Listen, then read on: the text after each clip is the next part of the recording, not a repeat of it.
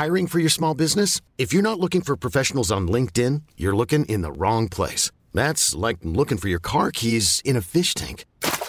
LinkedIn helps you hire professionals you can't find anywhere else, even those who aren't actively searching for a new job but might be open to the perfect role. In a given month, over 70% of LinkedIn users don't even visit other leading job sites. So start looking in the right place. With LinkedIn, you can hire professionals like a professional. Post your free job on linkedin.com/achieve today. Sans Pants Radio, Australia's happiest podcast network.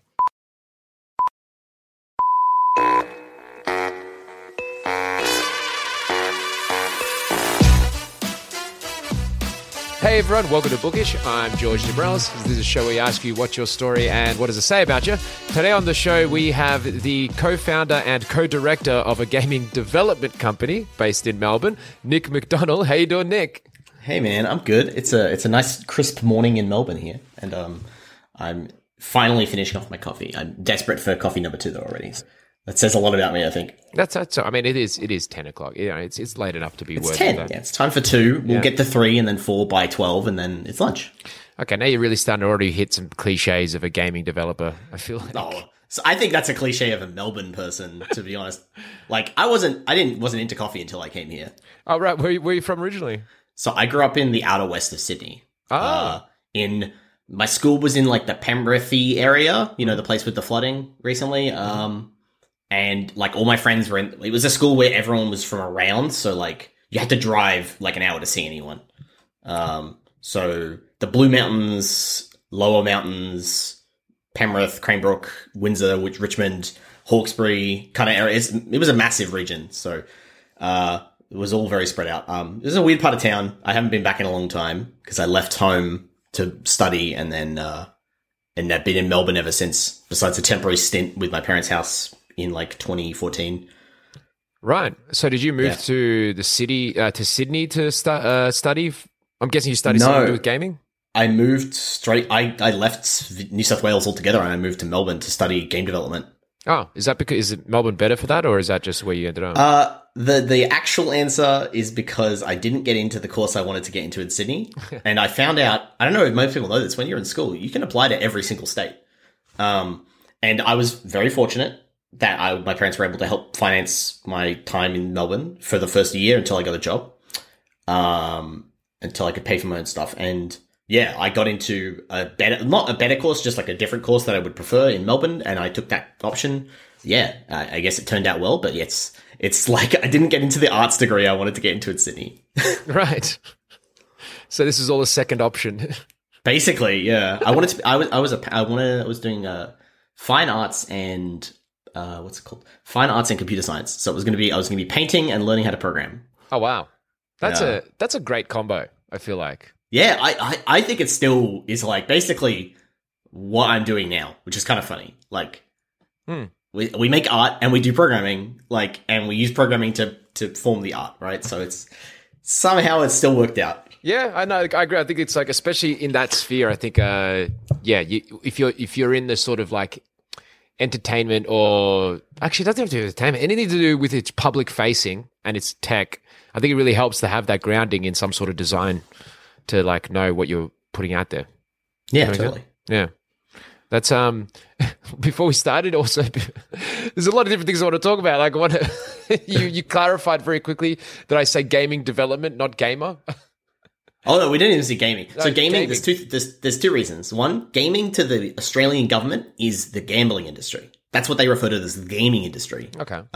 So because when we come as a company, we're not a gaming company. Because that means we make gambling like pokie machines, right? Oh. And the other reason is, it kind of devalues the work. Like we don't spend a lot of time playing the games; we didn't make them. So we just say game development, or like when I'm talking to some old person, I just say I'm an artist. Yeah, that'll make them respect you more. Yeah, you know, I'm an artist, but I have a job, right? So like I'm one in a million. You just say tech, and then they'll be more impressed. Oh, that's a dirty word. No, we don't want to be tech. Gaming tech. There's nothing but positive. Game development is so weird, man. Like, it's just like not. I met tech people, and I'm like, I feel like I should be a lot like you, but we're just not. It's very odd. I think it's a values thing. Like less intense, or We're definitely less intense, that's for sure. I think it's an intent and it's a value thing. Because we build our companies because either we couldn't get a job, like me. I couldn't get a job. There were no jobs in Australia at the time in 2014, and or you go to a company because you want to create something. You want to create a cool thing experience because you had cool experiences as a kid or as an adult, and you want to make that for other people, and you want to share a story or a value or a piece of design, or just have a pure experience of like gameplay. And at the end of the day, the product is all that matters. Like the profit, whether you make it or not, it's like you reinvest all of that into the next thing, right? Like it's about making more of the games and getting better at a craft rather than building a company to exit, I guess. Yeah. It's essentially it's that like you're in it to make. Yeah, I guess artist is the right word then. The way you're saying that. Because that's what you're doing. You're sounding like someone who's making, if I'm writing a book, yes, I want it to be successful, but it's because you want to write a book. So like you want to make a game. Totally, yeah. Like a director who does really well in films will often make more movies afterwards, right? Yeah. Yeah, it's cool. So yeah, whenever we get compared to tech, it's just kind of funny to me. Having sort of seen the two sides so compared so closely, but actually being so different. Yeah, I think, I mean, they are. I agree with you. I have a soft spot for gaming, obviously, because who doesn't when you grow up in a certain age bracket? Like, especially like for me, I actually think of all the companies in the world, has to be like one of probably the top 5 most interesting companies ever would be Nintendo. Just because like definitely interesting. They're just such an interesting, like, because they're economics, but they're also tech, but they're also gaming, and they're also art, and they're like entertainment. And they used to make toys in the 1800s. Yeah, they're just like such a varied and interesting like nexus point of so many different things. I always feel like, and that's actually I feel like gaming in general kind of. Sorry, gaming, video game playing. It's video games. You can say gaming. It's fine. We know what we mean in this context, right? You've thrown me completely. I'm sorry. I know. Yeah, it's you just don't want to get association with the neckbeard types. I get it. Yeah. Even though they are probably base customers as well, right? They're not all. I think the audience has expanded a lot, but that there's also there's just like I'm a gamer, right? You don't want to be associated with that. Nintendo. I think Nintendo's a really interesting company. I think they take for a company of their size, which what I love them for is for a company of their size, they take a lot of risks, and not just in the digital products, but also in the hardware. Like they'll make something that's different because they know that like innovation is their way to success, not like EA, right? Like they succeed by putting more money into a thing that they know will succeed, and then it's like the better version of that thing. Whereas Nintendo is always generally like, we need to try new things. We need to be the exciting one. We need to be the different one. It's applaudable for a company their size to have as many like moving pieces and as much money behind them as they have, that like you could sort of imagine like all the boardroom people being like, no, like, the grumbly men in their suits saying like, why do you want to do handhelds? I thought handhelds were dead. It's like, no. This Switch thing's going to be good, guys. Yeah. Oh man, I 100%. And like, that's the thing people don't realize, like, is in how many, like the amount of money spent on something like a Wii U, like to bring it out, and it's almost just a test run for the Switch. Yeah, like, it's the prototype. And like, so it comes out, doesn't do that well and whatever, but like what it leads to, like that amount of commitment to that idea, it's just, and then the Switch is just dominated everything, just like the Wii did, like completely different directions, and then it just changes, redefines an industry almost in its own way. I feel like and obviously grew up on all the Nintendos, so I've got a very soft spot for them as well for that reason. Same. So, yeah.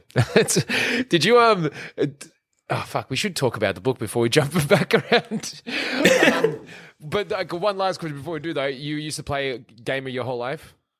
Yeah, mostly. Yeah. I think I had a period of my life where I didn't really play a lot of games, but when I was very young and then sort of as an early teenager, like there's the weird like 5 to 10 gap where I just didn't really play games for some reason. I think I liked sports a lot at the time. Liked going outside. I lived we had a nature reserve surrounding our like suburbs, so like the suburb was completely surrounded by a nature reserve. Okay. So it was like every afternoon I'd get out with my friend who lived down the road, and we would get on a bike and like go for a ride. and we were like, there was like a jumps track. Someone had dug into the bush, so you just go and play there. I mean, that makes a lot of sense why there'd be a gap. You're like, it's so weird. I was going outside. And then when you get to like 10, 12, you're like, video games. Yeah. But yeah, when I was really, really young, it was like Sega, and I didn't have a NES. We had a Mega Drive as a kid. And then when I got a little older, it was a 64, and then my first Xbox and stuff like that. Yeah, and now I'm guessing part of the and did you, when you studied, did you want to go into gaming? Was that what you wanted to actually do from the start? When I was studying at uni, I think honestly at the time I was just like, well, I really like games. I thought a lot about them through a lot of my life. I had tried some stuff in school as well, like I'd tried like making little things, but I was pretty awful at it. Something had just not clicked yet, and it wasn't even really until my third year of uni that it clicked, because the degree wasn't particularly good. But it was just I met the right people, and then we did a couple of game jams, and then it all kind of came together. And then like my third year, we just did like 5 games in 1 year, and then the year later we started the studio. Right. Samurai. What you got right now? Samurai Punk, yeah. Yeah, Samurai Punk. That's what you got. That studio you started with just a friend of yours? Yeah. Me and Winston started the studio after, because he had a game he wanted to make. He'd already done the prototype, and I was like, yeah, I'll do the art for it. I did the art and the sound on that game. He had started it like in December of 2013, and then in March we started the company because we had finished the game almost, and we were like, oh fuck, we need to start a company to release this thing. Right, and it did pretty well. No, it didn't. It did really badly. That was Hazamino. It was our first mobile game. But in January of that same year, we had done a game jam to start, which became Screen Sheet, and then Screen Sheet got signed by a publisher, which didn't give us any money or anything. The confidence boost of having a publisher sign with you was like a big deal. Mm-hmm. And then we released that in August of that year. And then that did also quite badly, but just enough to get by. And then we slowly turned it into a thing, released it on other platforms, and now we're here. Right. Okay. So you have 7 games later. Yeah. How many games later? I think about 7. All right. I should know this number off the top of my head, but there's some games are smaller than others, so it's hard to be like, oh, we did 7 games. One of them took 6 weeks, and one of them took 2 years. This is already, it's just fast. Like, again, it's just such a cool combination of like business and yet art. That's why I find it like gaming is obviously any of the entertainment industries like that, but like, yeah, because you got a team that works on this for a while and then brings it out. Were there any it's just cool. And you're making enough to get by, and you've grown your team and everything by the look of it. Yeah. Since then, we went from not paying ourselves to now having we got 10 staff, all full time. We got a couple of programmers, some artists, myself and Winston, and then sound designer. And we have an apparel brand manager as well. So we have an apparel business on the side. Which is tied into the business. I'm wearing some of our apparel right now. Nice. See. But yeah, we've kind of grown and changed a lot over time. All right. And is there one big game that, like, if I was going to be, like, if you were going to say, check out our game, which one would you recommend, I guess? Is there one? Now I would say Justice Sucks Recharge, because that's what's coming out, and it's the game we've been working on for a little while now. Yeah. But people know us for Screen Sheet, and Screen Sheet Unplugged, which was our sort of most successful title to date. And it's had a lot of legs too. Like, people are still buying it now and playing it and having a good time with it. Nice. And what's that available on? That's on everything. All PC and console. So it's on Switch, Xbox, PS4, and PC. That's sick. That's so cool. I love that. And and I guess this has all been aided by the recent, I have been a little less engaged in the gaming community in the last few years. I used to be an avid Hyper reader every month when I was younger.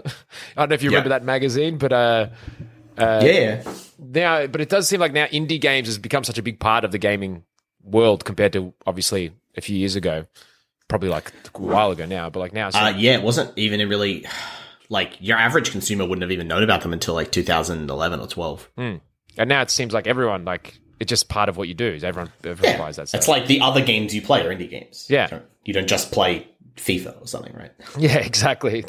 Which is great. Like, it just seems like a really cool, and like it allows someone like you to build this thing. Which again, I'm a huge It seems to me like a fascinating new cool industry. But anyways, let's talk about the book, and we'll jump around from there. So your book of today that you've chosen as your favorite, which you were forced to. What is it again? If you want to list it's Labyrinths by Borges. I don't know how to pronounce his full name. Is it the Labyrinth or Labyrinths? I think it's Labyrinths plural. I think Labyrinths. And it's a Jorge series Luis of short Borges. stories Yeah. about the infinite and concepts of the infinite. That's the sort of summary of it, I think, as best I can put it. Yeah, it's a book that's the reason I chose it. I have tons of books that I really like. I was going to pick one of my favorite Kurt Vonnegut's, but like, you know, it feels a little trite to say Slaughterhouse-Five is my favorite book. It's because it's stuck with me. There's a few stories in that book that like I still think about, and like they either haunt me or they're just like fascinating. That's always a very good sign for a. Like that's a great sign. Is it? Yeah. It's weird because I have only recently kind of had him in a bit more in my sphere. I've actually never read any of Borges stuff, so I'm a newbie to it in that sense. But I've been planning to sit down, and this does seem like a good starting point. Labyrinth. Yeah. I haven't read much of his stuff. But I think because it's very small, like overall it's quite a short book. And you get in these little bite-sized pieces and they're presenting different, some people like describe them as like parables rather than like a story explicitly. You're getting different snippets and different ideas presented to you. I think it's just a really fascinating read. Right. Can you remember any of the ones that stuck with you? Can you think of any? Yes. Yeah. The absolute one that like consistently sticks with me. I don't think it's the one that's like I don't know if it's a notable one from it. Like when people talk about it, I don't know. It's about a monk. I don't know the name of the story. It's about because whenever I try to look it up to show someone else, it'll be like, hey, you should just read this bit because it's only like 10 pages long.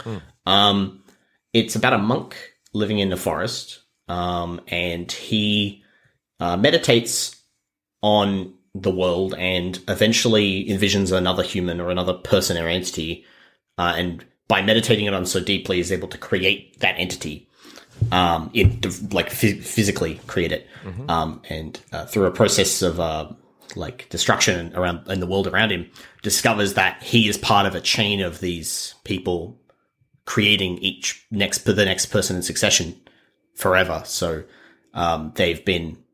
he is just one of many. He is a figment of someone else's imagination that was brought into life, and going on and on and on. And it's really tragic, but also kind of really cool. Yeah. Okay. I mean, there's so many directions I could already go with just that 10-page story. So like both about like why did that hit you so much, that specific story?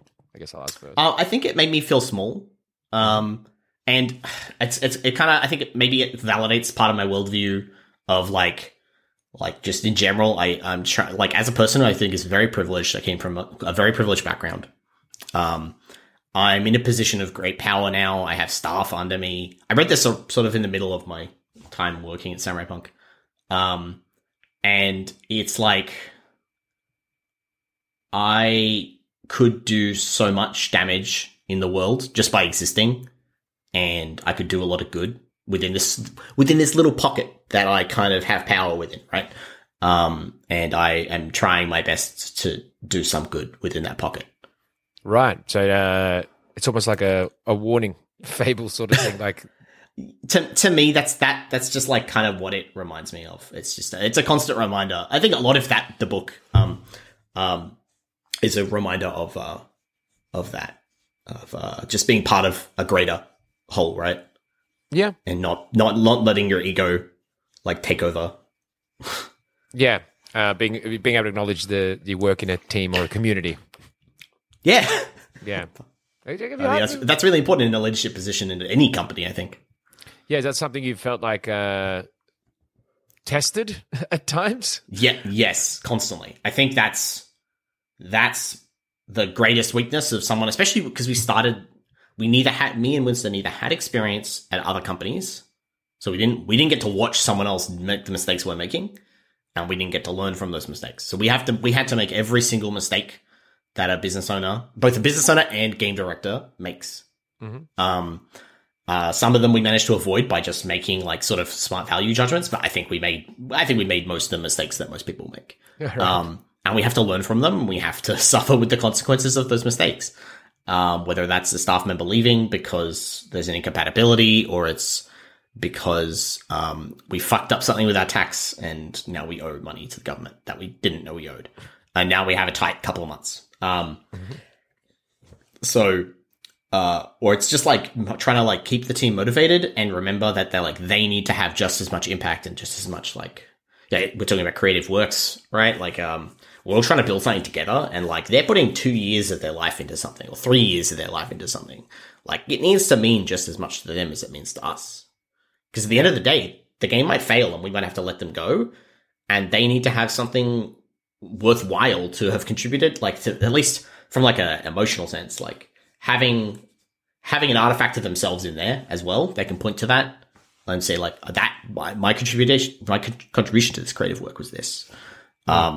It's not just ours; it's the whole team's. Right. Now that's a. Did you? I guess to go down that for a sec. Do you look at other companies that are kind of like yours? Like, do you talk to them to try to get some guidance? You know what I mean? Like other gaming companies or companies in general that are kind of just young and then growing. Is that something you did yourself, or did you never? Yeah, we were kind of fortunate. In 2015, we made a decision between paying ourselves some kind of salary or renting an office in a co-working space. And we took the office option because we said we will be more productive and then maybe we'll make more money later. That turned out to be the right decision. So we were part of a co-working space that was all game developers. And we were very fortunate to find some mentors there who were much older than us and much more experienced than us. So some good friends from Mighty Games, Tin Man Games, Tony Reed, who used to run the GDAA, and learning from them.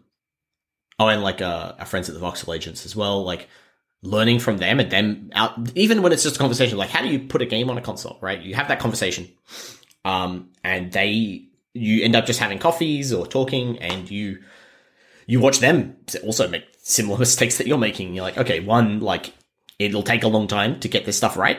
Mm-hmm. You may never get some of this stuff right. Like some of it just might be a flaw within your own personality that you need to learn to deal with and cope with. But also you can watch them do things well, and you can be like, oh, we can learn from that. And you can just ask them straight up just over a beer and be like, yeah, like, how do you guys handle, like, when you have to let someone go? How do you tell the team? Like, how do you tell the team about that? How do you keep everyone confident and motivated in the project and the design? Mm. Yeah, because that would probably be something which, actually, as you mentioned, if it's a 2-year project, probably there's periods in that. If it's anything like anything, there are periods where you're like, what the hell are we doing? This is the garbage. That's totally what happens. You have the peak of opportunity at the start where you're like super excited about it and it's so good. And that lasts for a little while. And then you get into once you get past it and you're just in the production and you know what the game is, you're making it, and you kind of got some kind of goal in mind of how much of it is going to be made or what it's going to look like, but you're just kind of working on it. That lasts for like 80% of the project. And it goes up and down throughout the whole process where you get moments of inspiration and you're doing something really cool, but then you're just like, oh, I'm back making levels for Screensheet again. And it's really fun. But also when you've done like 10 levels and each level takes a month each, like it can get pretty grindy. Mm. And then towards the end of the production, all you're doing is QA and bug fixing.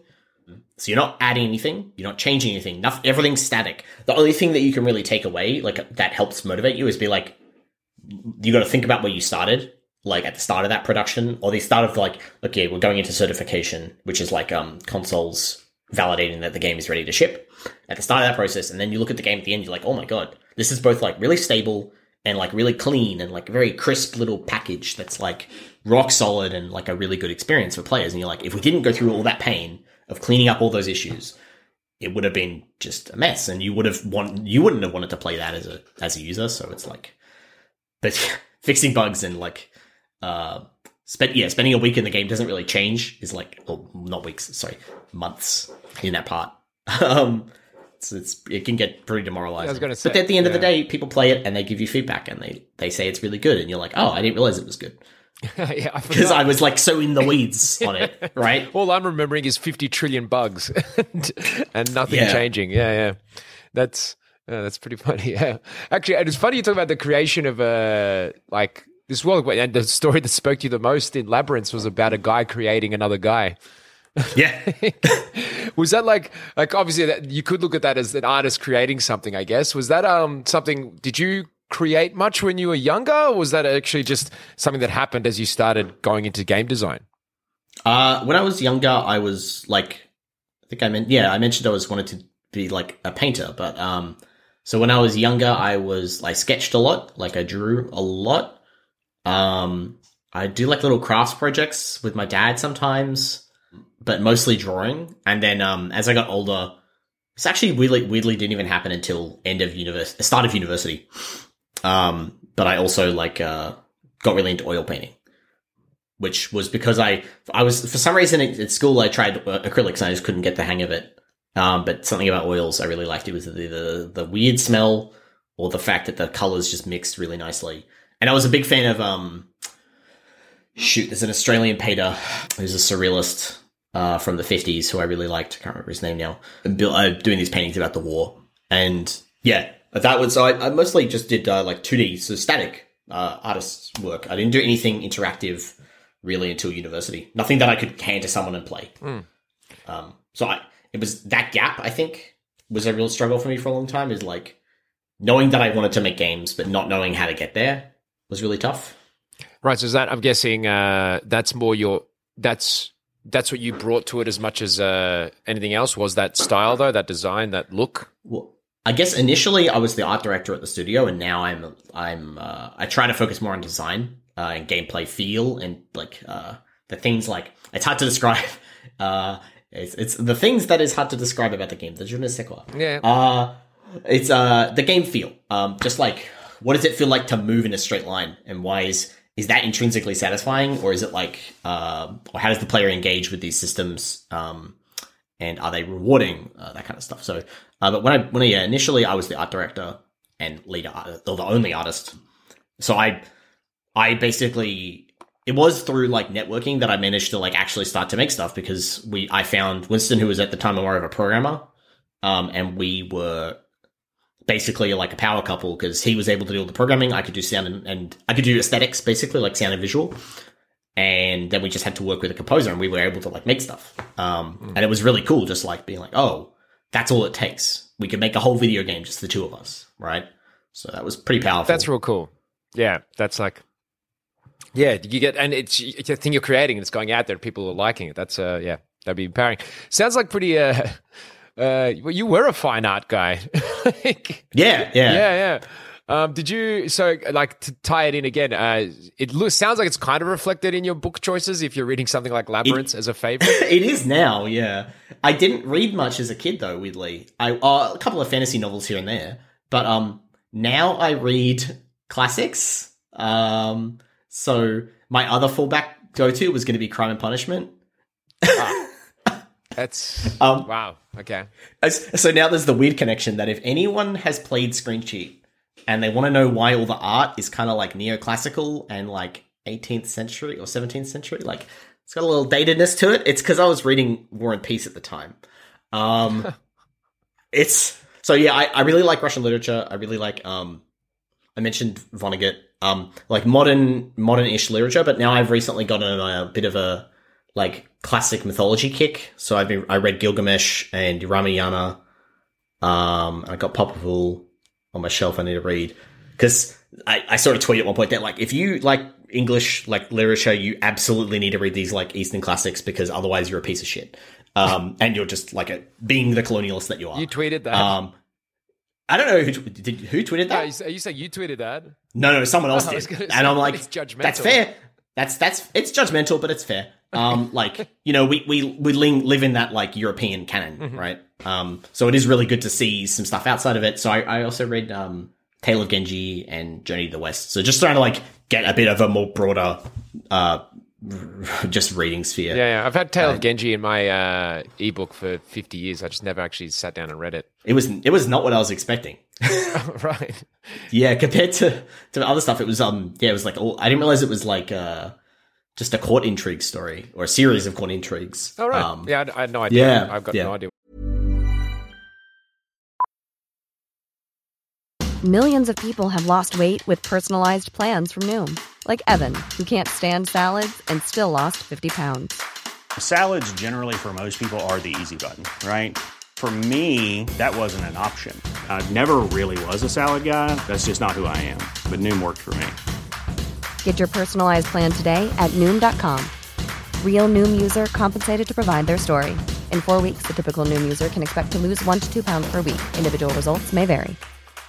I'm Sandra, and I'm just the professional your small business was looking for. But you didn't hire me because you didn't use LinkedIn Jobs. LinkedIn has professionals you can't find anywhere else, including those who aren't actively looking for a new job, but might be open to the perfect role, like me. In a given month, over 70% of LinkedIn users don't visit other leading job sites. So if you're not looking on LinkedIn, you'll miss out on great candidates like Sandra. Start hiring professionals like a professional. Post your free job on linkedin.com/achieve today. Ready to pop the question? The jewelers at BlueNile.com have got sparkle down to a science with beautiful lab-grown diamonds worthy of your most brilliant moments. Their lab-grown diamonds are independently graded and guaranteed identical to natural diamonds, and they're ready to ship to your door. Go to BlueNile.com and use promo code LISTEN to get $50 off your purchase of $500 or more. That's code LISTEN at BlueNile.com for $50 off. BlueNile.com, code LISTEN. What it's about. Is it entertain? Like, and easy. Actually, speaking of that stuff though, and I think this is an issue. I always do a Wikipedia search when I haven't read the book, and it looks like Labyrinth or Borges in general. He suffers from translation issues a lot of the time. I don't know if you're aware of that, but that's the thing which apparently even in Labyrinth, one of the complaints is that there's a few different people translating throughout it. So the different stories have been done by different people. So there's apparently a bit of a variance in the quality of the like some are great, but then other ones not so good. I wouldn't be surprised. Like they're complex things to describe, and there was a quality variance where a couple of the stories were just straight up boring. So there is a chance that those are the ones that didn't stick out to me. Like Library of Babel is another one that's like notable, but that might have been one of the well translated ones, right? Yeah, who knows? Well, I mean, like I think the idea can still be good even if the translation doesn't capture the proper poetry of his language, I guess. Yeah. The story's still cool. Yeah. But yeah, that's always been my concern with hitting up these some of these classics because, yeah, you're always like... Yeah, I mean, like, I just read Ramayana, which was like, it's a condensed prose version of the poem, and it's got all these notes from the person who did and it's translated from, I assume from Tamil, I think was the language it was originally translated from. And it's like, how many layers of abstraction am I missing here? Because like it's a conversion from a very long poem into a condensed story, and then it's translated into English. Right. So I think a lot of it's like even the person who did the conversion even says like, I just removed this section of the story because he just describes the wedding for 5,000 lines, and that's not interesting to you. Right. So, but it's like, I guess I'm diving into those to get a sense of like their importance. Like even just a glimpse of like, this is important to a culture that is not mine, and to even have a started understanding. I cook a lot as well, and I found like there's some weird overlap between wanting to cook more and wanting to read more broadly. Don't ask me. Wanting to cook more broadly and wanting to eat more broad. Yes, and wanting to read more broadly. Really? Yeah. Well, food has a lot more history than like the current media we're consuming, or the current media we're consuming has history, but it's like distilled right through all the stuff that came before it. Whereas if you're eating food, some of these dishes are like very, very old. And the reason they are where they are is very important. Like, why is gumbo in America, in Southern America, like the way it is? And it's because of all its history with the slave trade, right? And with the colonization of the US. But like tracing that back and sort of getting a better sense of like history at the same time. I don't know. It's I'm just trying to be a better sense of like our place in the world and how bad we are at it. It's interesting. It's all interesting. It's like being interested in history, right? No, yeah, no, I love it, and I do. I get where you're coming from. Like, is it a conscious effort? You're like, okay, I'm cooking this dish. Let's look up what it's about, where it's coming from. I'm really interested in that. Like, are you forcing yourself to do it a little bit, or are you just naturally you've always been that way? I now that I kind of am starting to become aware of like how much more deeply things get rooted and how things transfer around. It's like once you notice that something feels off about something, you're like, this is weird. Why is this like Japanese dish using curry powder, right? Like, and what is curry powder and why is that in Japan? to Japanese, like, you know, curry, which is a very popular little thing, and then learning about the history of curry powder, right? And both it's like culinary history and how it like transformed from where it came from and how it made it to those countries. Like both like from a cook, I want to learn more about how to use this ingredient, and its history also kind of informs how to use this ingredient and why when you go back to Indian curry, which is like the stews and the different powders like garam masala, right? Like, and how maybe that has become what we know as like English curry powder, which then made it to Japan through the trades. So it's definitely a conscious thing, but it's because it's fascinating. I think that's all. It's just like, it's very interesting. And it makes me a better cook, and I feel like it makes me feel smart. Definitely. And you guys just don't bash people over the heads with it too much. I feel like that's the only. Oh yeah. Well, it's definitely annoying when I tell my partner about it. She's like, "Well, it tastes good." Shut up. Like, shut up.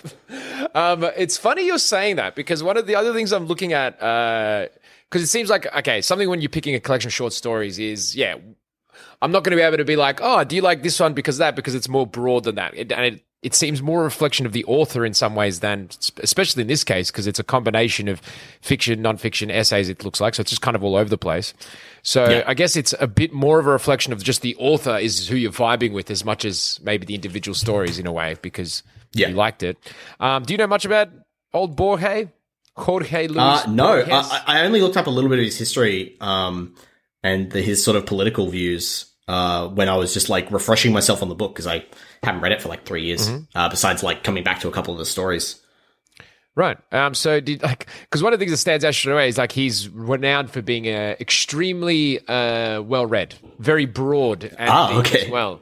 And like but like apparently he doesn't bash you over the head with it as much as like subtly reference it constantly throughout his stuff. Whether it's in setting or in tone, I'm not exactly sure about that side of things, but it's kind of funny. You're liking him, and you got your own attempt at that, I guess, a little bit. I just feel like I had gone through my early 20s and I just didn't know anything. I think when you enter, especially entering like the workforce, because you don't notice that in uni, because like people from school don't know anything. So you're like talking to people who are your age, and you're like, yeah, we all know the same video games, the same like 50 video games, right? Basically, right? But I think there was a couple of game directors that said like the most important thing you can do as like a game director to make more interesting work is to be well read outside of games. So I apply that to film, and I apply that to reading, and I apply that to eating, and I apply that to gardening, to hobbies, right? Like, so it's just like get a better understanding of the world around you so that you can like make more interesting things. And I guess connect more with, make more fun connections with everything as well. And yeah. And present something like, I guess through our work, not innovation, because that word is kind of meaningless, but showing something new is very important to our studio as part of our culture, and bringing a new experience to the user, the audience, the player, whatever you want to call them. Both because we know that we can't compete on value, like on production values, like we're not a 100-person, 1,000-person studio, but you know, the value of a small team is that we're agile and we're able to try new things and actually like push the boundaries of what either the medium could be, or this genre could be, or this story could be. So in part of trying to come up with new things, you need to see more than like, my worldview when I came into university was I've played these games and I've read some fantasy novels, basically, right? And it's really constraining. Like when you're like, I'm trying to make something new, and all I'm thinking about is the games that I've played before me, right? So that's yeah. So you're like, I wanted to expand and get you want to see more than that. Yeah. And I think the medium deserves more. I mean, we're very young and we haven't produced a lot of really interesting works yet. As the medium, you mean? Yeah. Really? It's very, very, well, I mean, I think it's very young compared to literature or compared to film even. Well, I mean, yeah. It's about 45 years, 50 years? No, yeah. Since the 70s. So we're talking, 50 years. Yeah. And so I guess, actually, on that note, because you are talking about, and again, you've got your fine art degree, so you've got an appreciation for the art. So when would you say, would you say is an example then of the notable works of gaming, I guess? Of games? Yeah, of games. If you're someone on the inside, what would you say stand out from your artistic lens? I think Spelunky is one of the best games ever made right now. Spelunky? The best. Not necessarily even my favorite. Like, I'm not going to go back and play it constantly. And it has deep flaws, right? It's a game of its time. Derek Yu, the creator, is aware of those flaws, right? And it's got it has tonal things and thematic things that haven't aged well. Even they were dated even when the game came out. But its ability to tell a player story through gameplay is astonishing, and its depth of emotion you can experience just by playing this simple simulation of cave diving is really incredible. Really, and it doesn't set up to tell a complex story, because I'm weirdly one of those people who don't think games are exceptional at that yet. Mm-hmm. We haven't quite figured out how to do that still. So an example I'll point to, as a game does tell a really good story in a way that I think games are very good at, is, and this is only really kind of recent, is The Outer Wilds. Is a game that's stuck with me really deeply, and it's a game about exploring a tiny universe and learning its history. And you find remnants of people who have traveled through these spaces in writing they live around. But the writing is in these tiny fragments. So between sentences at most, you find you find a wall and it's got a couple of sentences on it. And it's what the people at this location were thinking at that time, or what they wrote down at this time. And they're able to build up this extensive history as this fascinating story about the death of a universe. In a game where all you do is fly around a little spaceship, land on little planets, and explore. Now, there's more to it, but I think it tells a better story than most games, and it tells it in a way that I think no other medium could. And you get to experience it it tells an asynchronous story controlled by the user, and you get to have on top of that these interesting gameplay experiences that leave extra weight to significance and to those things. So there's a section of the game where you're trying to, if you try to finish the game, you'll have to achieve this, right? At some point, you have to go into one of these caverns. The cavern fills up with sand, and you can die in the process of trying to get there, and you'll have to try again, because the game is on a 20-minute loop. There's little snippets of the story along that path to get there, and once if you can get through the cave filling with sand, you find out at the other side what happened at this location. And the fact that I got crushed by the sand 5 times trying to get there is different to someone else who, it was a hard journey for me to find this one nugget of information. Because at the end of the day, I'm just trying to find information. But getting there in the first place, someone else might get there in one try, right? And for them, that's not important. But they might struggle somewhere else, or they might not ever find something else in the world. So they might just be missing some critical information, or maybe even some small information that tells you about this one character and where they lived off in this corner. Because there's important stuff and there's incidental stuff that just leads to world building, right? Yeah. And I think that's what games excel at, and I want to see more stuff that takes advantage of the fact that the user has a lot of agency within the work to explore it on their own terms. Right. That's that's actually in terms of world building, I guess there's a capacity for it in gaming that isn't as possible in any other format. The only other format I think that does a really good job is comics and TV. And it's the serial nature of them. I guess radio shows as well. Where they're not as concerned with telling a big thing. They're not as concerned with delivering one epic story like a film would be, or maybe even a short book would be. I guess a series of novels will do this as well. But it's when you're more concerned with details, and the details in the world are more important to you than the story itself. I think games are just very good at that.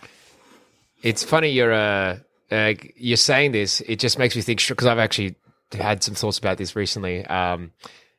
it's a form of escapism, like creating these other realities. And you mentioned being a fantasy buff younger, and I would say that fantasy. Not buff, just that's all I've read. I've read very little. That's all you read, okay? But because fantasy is, I think, the like apotheosis, whatever you want to call it, of escapism, of creating a world that's on its own. Because they're so long as well, some of the series, it's like that's the one that really spends time doing that sort of thing. So it's interesting you kind of started off there, and this is your opinion. Well, I mean, escapism was a big deal to me when I was a kid. Like, I played a lot of World of Warcraft when I was in like 16-ish, 17-ish. Mm-hmm.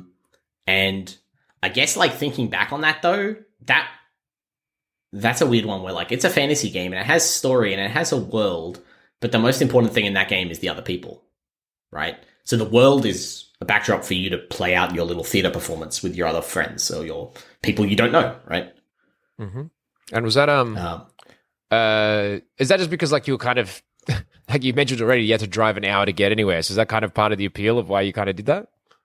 I think it was the place and time where I was, like, with my friend groups at the time. Like, I had a friend that I played WoW with instead, but he would, like, come over to my house and then we would play for, like, a couple of days over the weekend or something, and then play with people over in other parts of the country. Yeah, I mean, like, I wasn't that isolated. It's not like I was out in, like, Broken Hill. The Outer West is, like, isolated, but not in the way that the country is isolated, but it's more isolated than the city is isolated.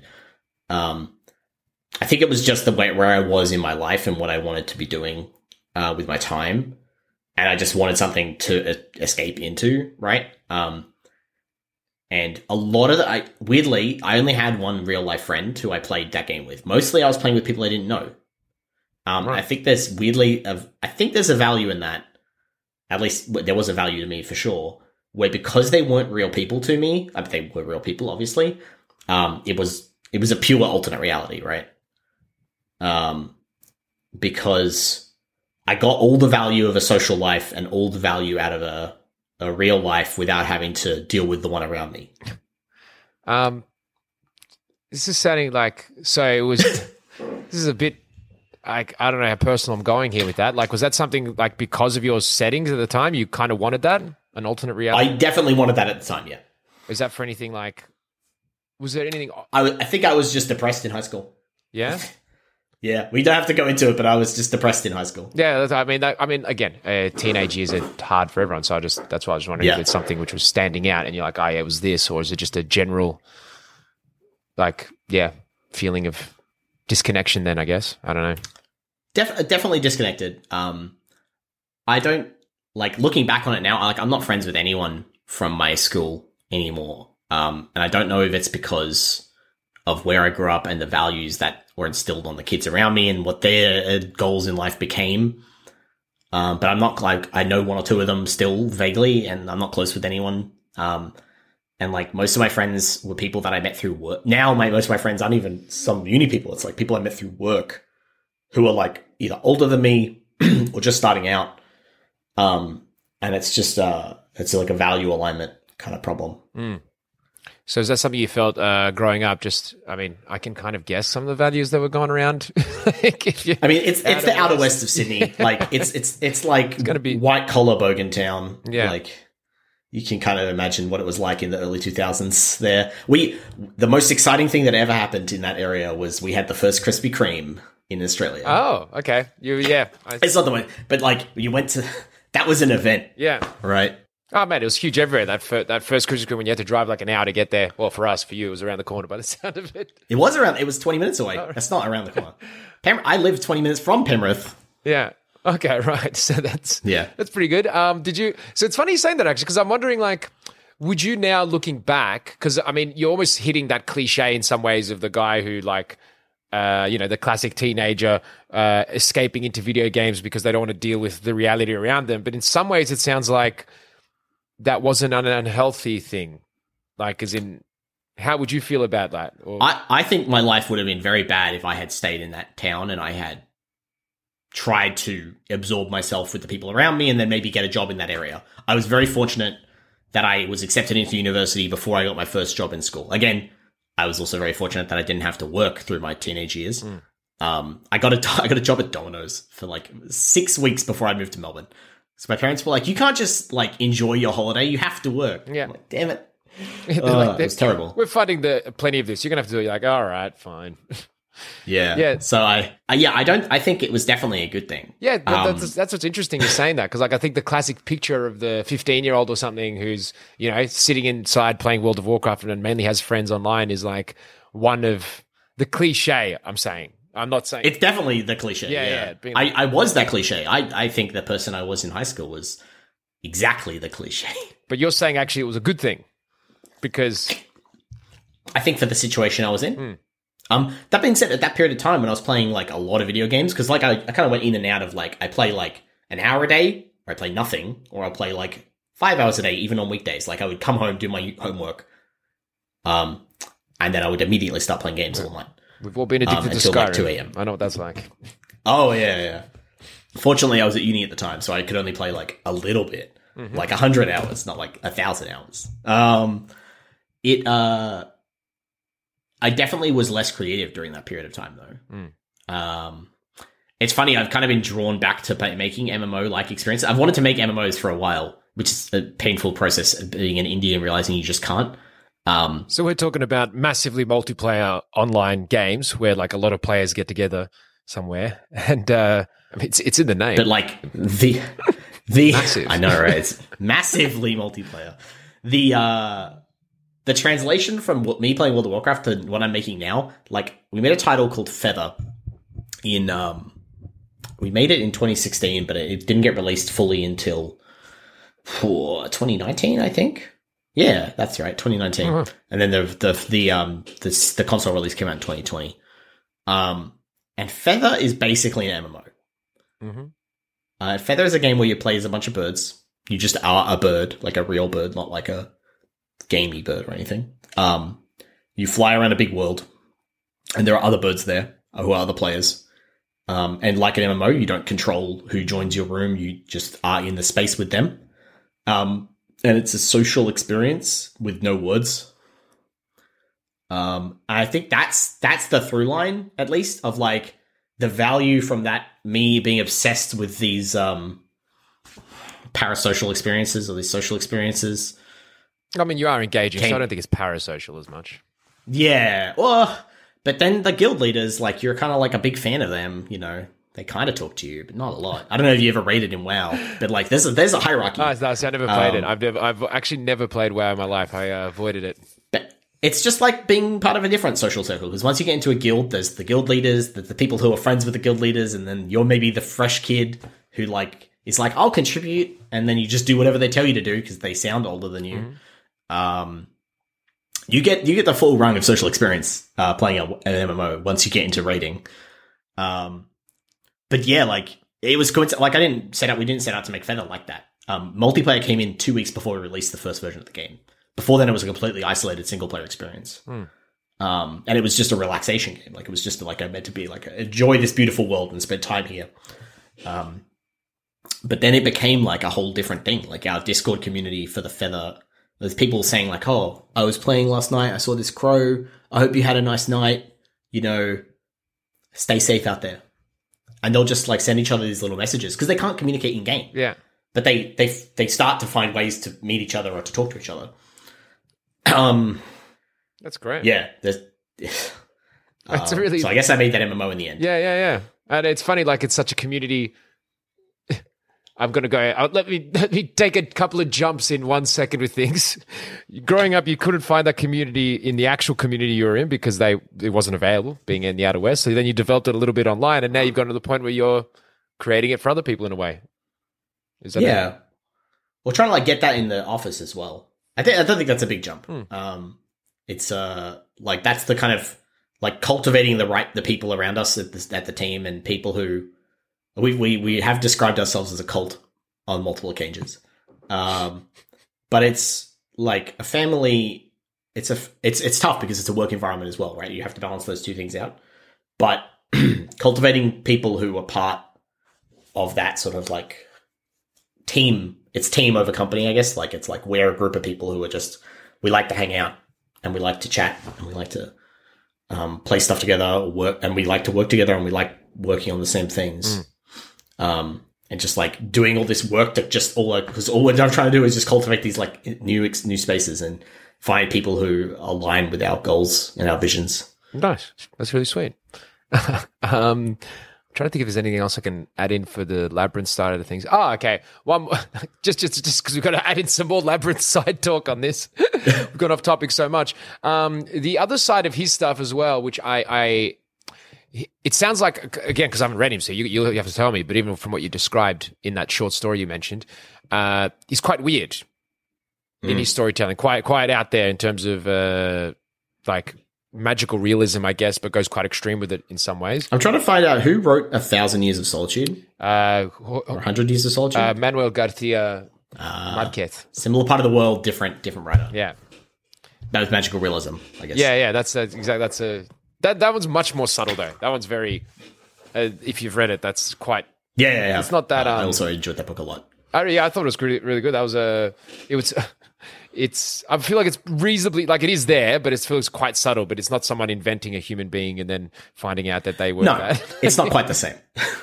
Yeah. So is that like style? Does that appeal to you, or is that like? And is that something that inflicts how you like? I guess because I guess that's almost a literary version of sort of surreal stuff. So like, is that something that a style that appeals to you in general? Like you like twisting? I really like it because it tends to do a really good job of exposing different concepts, in both an interesting way because they're like stimulating to read because they like are presenting you with something that is close to your reality but slightly different, right? That's a lot of Borges' work, right, in Labyrinths is like there's still real things like the Library of Babel. It's a library. You know what a library is. It's just really big. There's lots of it. It's infinite. He presents these ideas that are then beyond what you know, and that is daunting. So I think because they are drawing on a real place still or a real thing, you're able to make the connection and make you're just able to get a little bit closer to getting some sort of meaning out of it. Whereas a sci-fi writer who's making like soft sci-fi, not hard sci-fi, right? And they're talking about a distant planet and alien race. You still, even though you draw parallels, and they do really good jobs at this, right? A lot of sci-fi writers are really good at drawing using another species to draw a parallel between the human race and how we've either colonized someone or destroyed our planet, right? Or are going to, or in the process of destroying our planet. But you still have to make a lot more jumps to get there. So I think either they're more successful, magical realism can be more successful at achieving that because it's more straightforward, or it's just easier to digest, I guess. Yeah, for more people, and I guess, and being able to give someone that's so close to what they experience, but then twisting it, I guess that just makes it stand out in a weird way more. Yeah. I think so. Just for me, for sure. Nice. Okay. I think we could call it there. It's been a really great chat. Firstly, do you feel like you've found any new connections between yourself and the work Labyrinths from the build up? I think so. Conversation? I never really thought a lot about why it stuck out to me so much, to be honest. Like, besides the fact that it kept coming up whenever I had to show someone something cool or like an idea. It was evocative, right? And once it gets into your head, like it's like an earworm, like a song that you can't let go. It's just there forever. It's a concept worm. All right. Cool. Well, the last thing is, do you want to give a shout out? Anyone want to follow you or the company or anything? Who's listening to us? Yeah, if they want to check out our work, like samuraipunk.com has everything that we've done to date. It's got our store, it's got all our games. I'm on Twitter, I'm just NicholasMC1 on most places. I've made a bunch of other games on top of the company stuff that you can play for free on itch as well. That I don't link on my account, and I probably should. But it's the same username on itch as well. So if you want to find me there.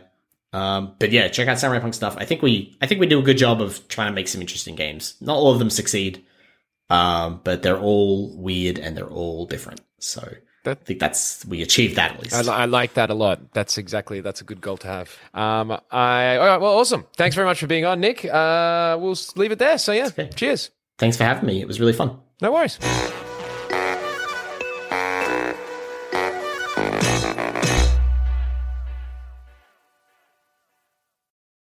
Thanks for listening. If you want to help support this show and all the other shows we do here at Sans Pants Radio, then why not subscribe to SansPantsPlus.com? For as little as $5 a month, you could have access to a whole bunch of bonus shows and content. Once again, that's SansPantsPlus.com.